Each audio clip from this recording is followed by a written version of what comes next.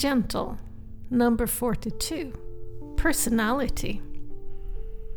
Have you fallen for the ruse that a personality is a fixed set of likes, dislikes, habits, and reactions that make up the basis of who you are? I had. And in some ways, I still fall for it. But most of the time, I don't. I've come to understand that I have a choice. The choice of right now. You see, when someone tells me it's just who I am, and expect me to take that as a truth, capital T, that cannot be changed, I cringe.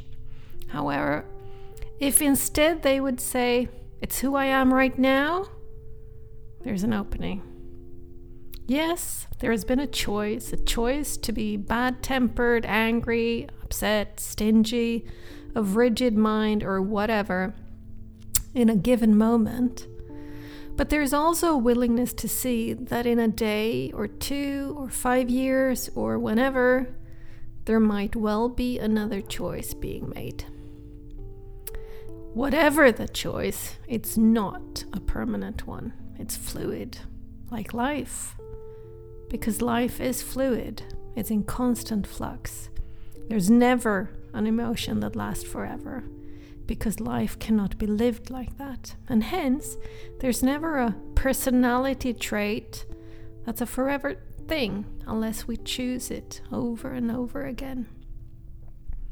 And even then, it's really not, because however enamored we are in our personality, it can never be something which we are 100% of the time. She's such a happy person. Yeah, except when she's not. When she's sad, or scared, or feeling vulnerable and alone. He's always such a grouch. Yeah, except when he's not. When he sees an old favorite movie on TV, remembering happy days in his youth. Or when he wakes up from a lovely dream, carrying the feeling from it into his day. Personality is not a permanent fixture, simply because nothing can be permanent. Permanence isn't part of being human. Feelings, emotions, and state of mind shift constantly, and hence, the manner which we meet the world shifts along with it.